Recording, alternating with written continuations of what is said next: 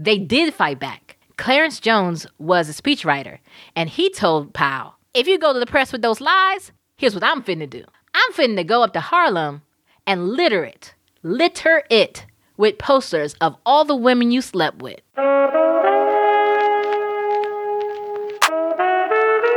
You are now listening to another episode of the Kinky Heathen Podcast.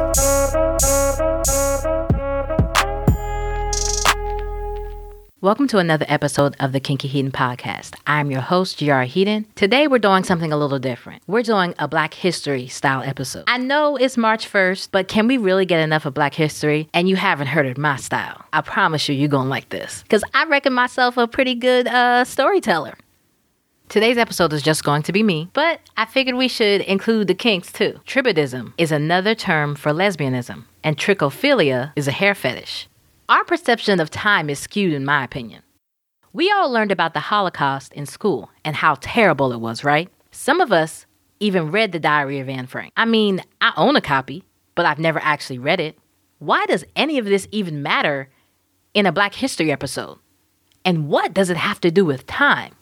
What if I told you Martin Luther King Jr., Anne Frank, Barbara Walters, and Berry Gordy were all born the same year? How does that make you feel? It made me feel a little odd. A little bit. They were all born in 1929. I picked 4 very notable people to say that history isn't as far away as the world may have us to believe. I will say, I did used to think that we only saw black and white photos of Anne Frank and MLK as some sort of photo suppression. I mean, photo suppression did happen, but not with color photos. It's just that color is more expensive. It existed, but it was just more expensive and took longer to develop. Just wanted to put that out there. Everyone talks about MLK during Black History Month, but I thought we'd take it a little further. Remember I mentioned Anne Frank? Well, she died of typhus at 15. I know that feels like it was across the world, but if you look on a map, it really isn't. Martin Luther King Jr. was also 15. This man had just graduated high school. He was living his best life as a legacy at Morehouse College. He was drinking beer and playing pool. He wasn't worried about seminary. He was a sociology student. He was even in Glee Club. So he was really about that life at some point. He graduates. He goes to Crozer Seminary and meets a cafeteria worker, Betty Moitz, M-O-I-T-S, a German white lady, and they fall in love. The drama. I know. But ultimately, he was like, ma'am, I got love for you and all that. You'll always be my baby. But this is not where my life is headed. My father ain't gonna like me married to a white woman. They not gonna like that. So we can't.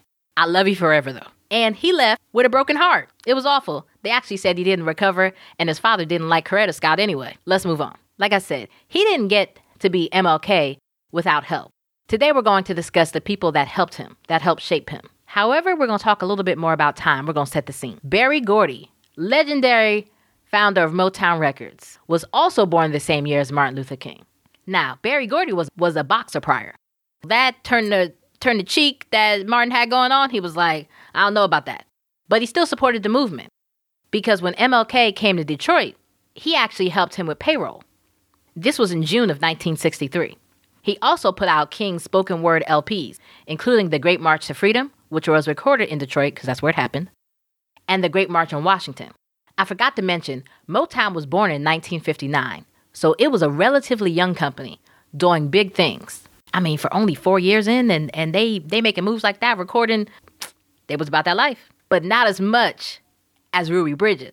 Down in NOLA, she was 6 years old, or about to turn 6. Don't you feel like an underachiever? I do. Ruby Bridges desegregated William Frantz Elementary School in 1960. Just to make sure you're following, we're talking about 62 years ago. Think about who you know that's in their 60s and imagine them as a child. Seems far away, but not that far, right? Segregation and those white-only fountains are still around at this point, and it'll be another 4 years before that quote-unquote legally ended. The civil rights movement is gaining traction. It's 1963. What Will Mary Say by Johnny Mathis is on the radio. Johnny Mathis was bisexual. Let's skirt to 1982 real quick. Skirt. He was quoted in a U.S. magazine saying, homosexuality is a way of life that I'm grown accustomed to. Then decades later, he was quoted having said, I come from San Francisco. It's not unusual to be gay in San Francisco. I've had some girlfriends. I've had some boyfriends, just like most people. At this point, we're at the peak of the civil rights movement. And you know who's helping? Gays, trans, and queer folk. Boom, mic drop. But that would be unnecessary since you can't see me be dramatic and stuff. Anyway, they helping. Everyone likes to act like there's a sudden surge of non-straight people. The truth is, Black LGBTQI+ people have been here advancing the movement for civil rights. We just kind of wrote them out of history. Example 1, Bayard Rustin.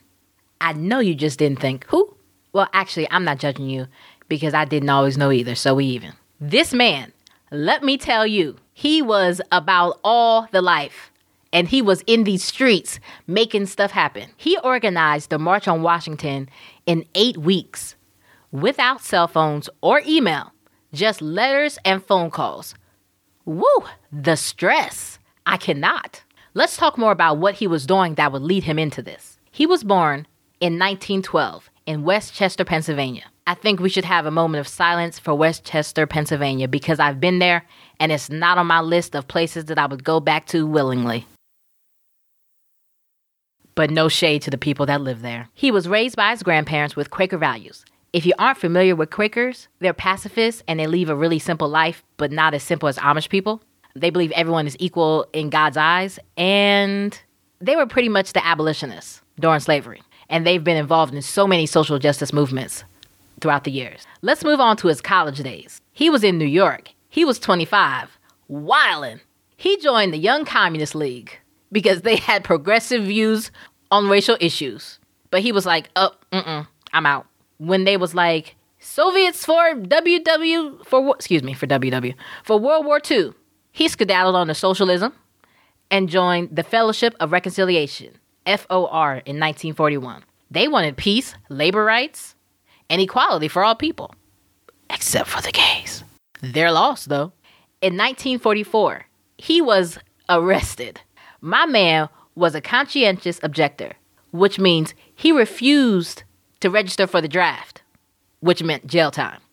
In 1953, he was 41 and had been arrested many a times in the 10 years he worked for FOR.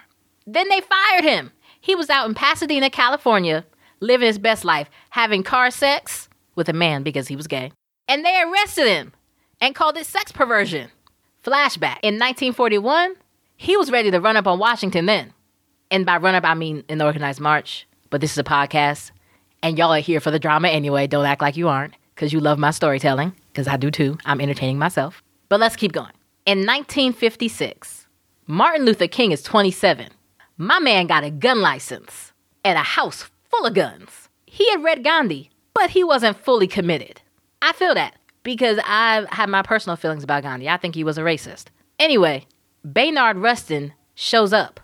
He's there in support of the Montgomery bus boycott, because you know that happened in 1956. And he's there with a few other pacifists to talk to Martin. Oh, quick tidbit about the bus boycott. We know Rosa Parks. She was 42, was like, I'm tired, I'm not getting up, leave me alone. But what if I told you there was people before her? 15-year-old Claudette Colvin. She didn't stand up, and this was 9 months before Rosa Parks did it. But by the time the movement started getting up, Claudette was an unwed mother. She was 16 and pregnant. So she could no longer be the face, respectability politics and whatnot. But even she was late. Because before Claudette was even born, there was Pauli Murray. But we'll get back to Bayard. Like I said, he and a few other pacifists were trying to get MLK to fully commit to that life. Just so we're clear, a gay man was trying to convince and successfully convince Martin Luther King into pacifism. Let's keep going. King knew about Bayard's sexual orientation, but he overlooked it for the time being because Bayard had some skills that King did not. King was a rousing speaker, but he wasn't great at the organizing part. But Bayard Rustin had his back. That's when it becomes an issue because by this time, the civil rights movement is really ramping up. Now get this. This is dirty. A.C. Powell was a black congressman representing Harlem. And he said, because they was about to march on the Democratic Convention, he was like, your man Rustin's gay. And if you come up here, I'm going to tell everybody that Martin Luther King and Bayard Rustin are having an affair. And King was like, this was one of the few times he backed down out of fear. Let that be known. It was tragic, but MLK decided to distance himself from Baynard. Personally, I understand the greater good idea, but then I still don't like it. From 1960 to 1963, the movement saw little movement because Rustin was gone. Oh, I forgot to tell you something. They did fight back. Clarence Jones was a speechwriter, and he told Powell, if you go to the press with those lies, here's what I'm finna do. I'm finna go up to Harlem and litter it with posters of all the women you slept with. Boom. And AC Powell's like, wait. No, I'm sorry. My bad, dog, my bad. It's 1963. The movement's not moving like it should. Baynard Rustin, he's out here doing his thing, fighting the good fight. And they're like, we need you. And he was like, welcome back, baby. I'm not sure if he actually said that, but you know the sentiment's there. Because King needed him. Now, the executive secretary of the NAACP at the time was Roy Wilkins. He was like, no.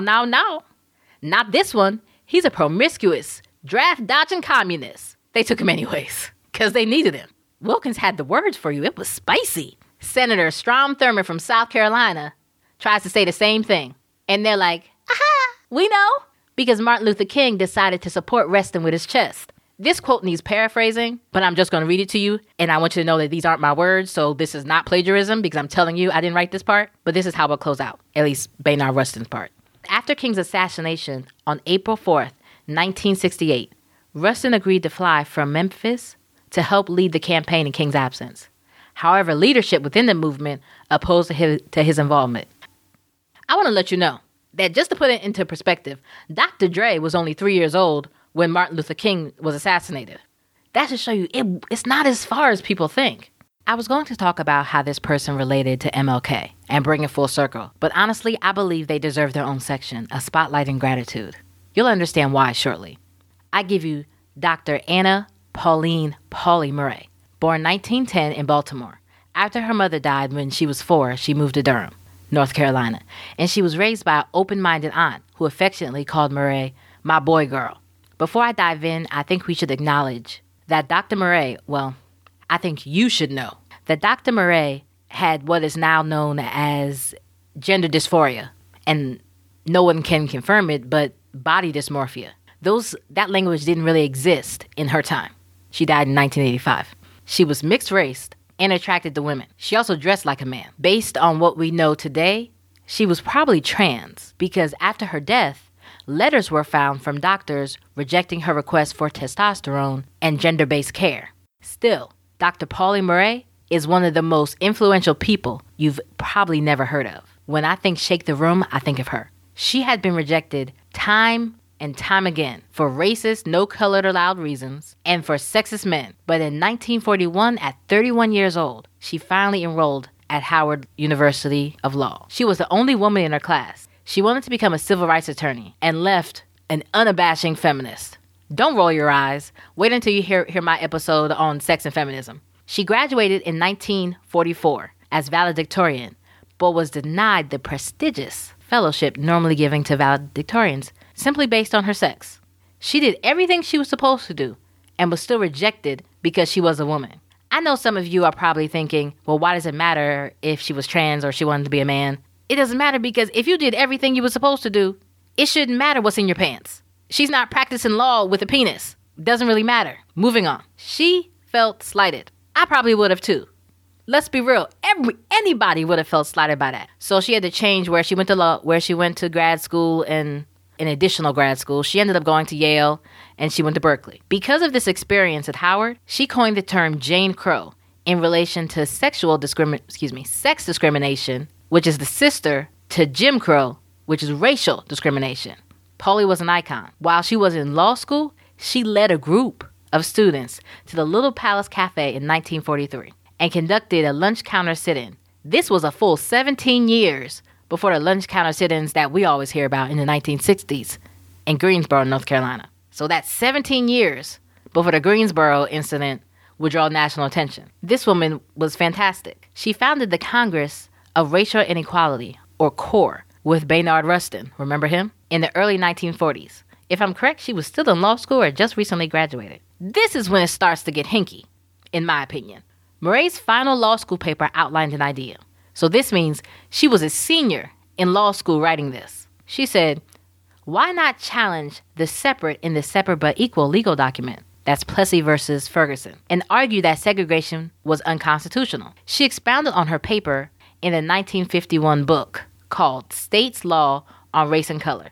In 1953, we were all getting ready for the trial for Brown versus the Board of Education. That's the case that desegregated schools, for those of you that didn't know. Everyone was prepping this, and this is 10 years after Pauli graduated from law school. So her professor he was thinking that he's looking for legal strategies, looking for stuff. He digs up her paper. Keep in mind, she was the only woman in her class, and they didn't want to give her her due for being valedictorian. But they dig up her paper to use during Brown versus the Board of Education, and they used it as legal strategy. That's how profound and advanced her ideas were. So, I shouldn't say so, but that's how I'm going to transition here. Her work was so good that the NAACP attorney Thurgood Marshall later called it the Bible for civil rights attorneys after he used it arguing Brown versus the Board of Education. They used her paper, her work, her thoughts, her idea as legal strategy. She was not credited for her work nor her ideas in this landmark, life-changing case. And this was just the beginning of her career. She worked another 30 years. Remember, she was born in 1910, and this was 1953.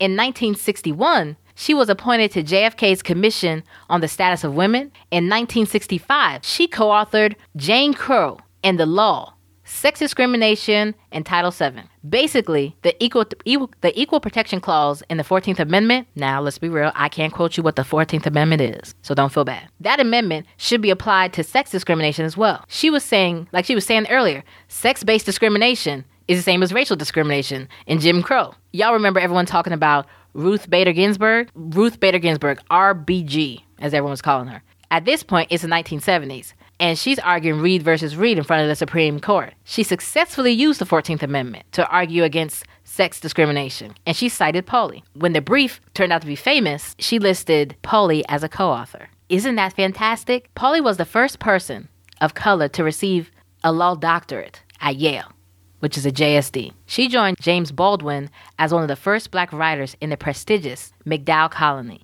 In 1977, she became the first black female Episcopalian priest. She was sainted by the Episcopalian Church in 2012. If you take anything away from this, take the fact that Dr. Pauli Murray was so far advanced that when history was written, they left her out of it because they didn't know she was at the beginning of it all, that we do things because of her. She had a longtime partner, a Miss Irene Barlow.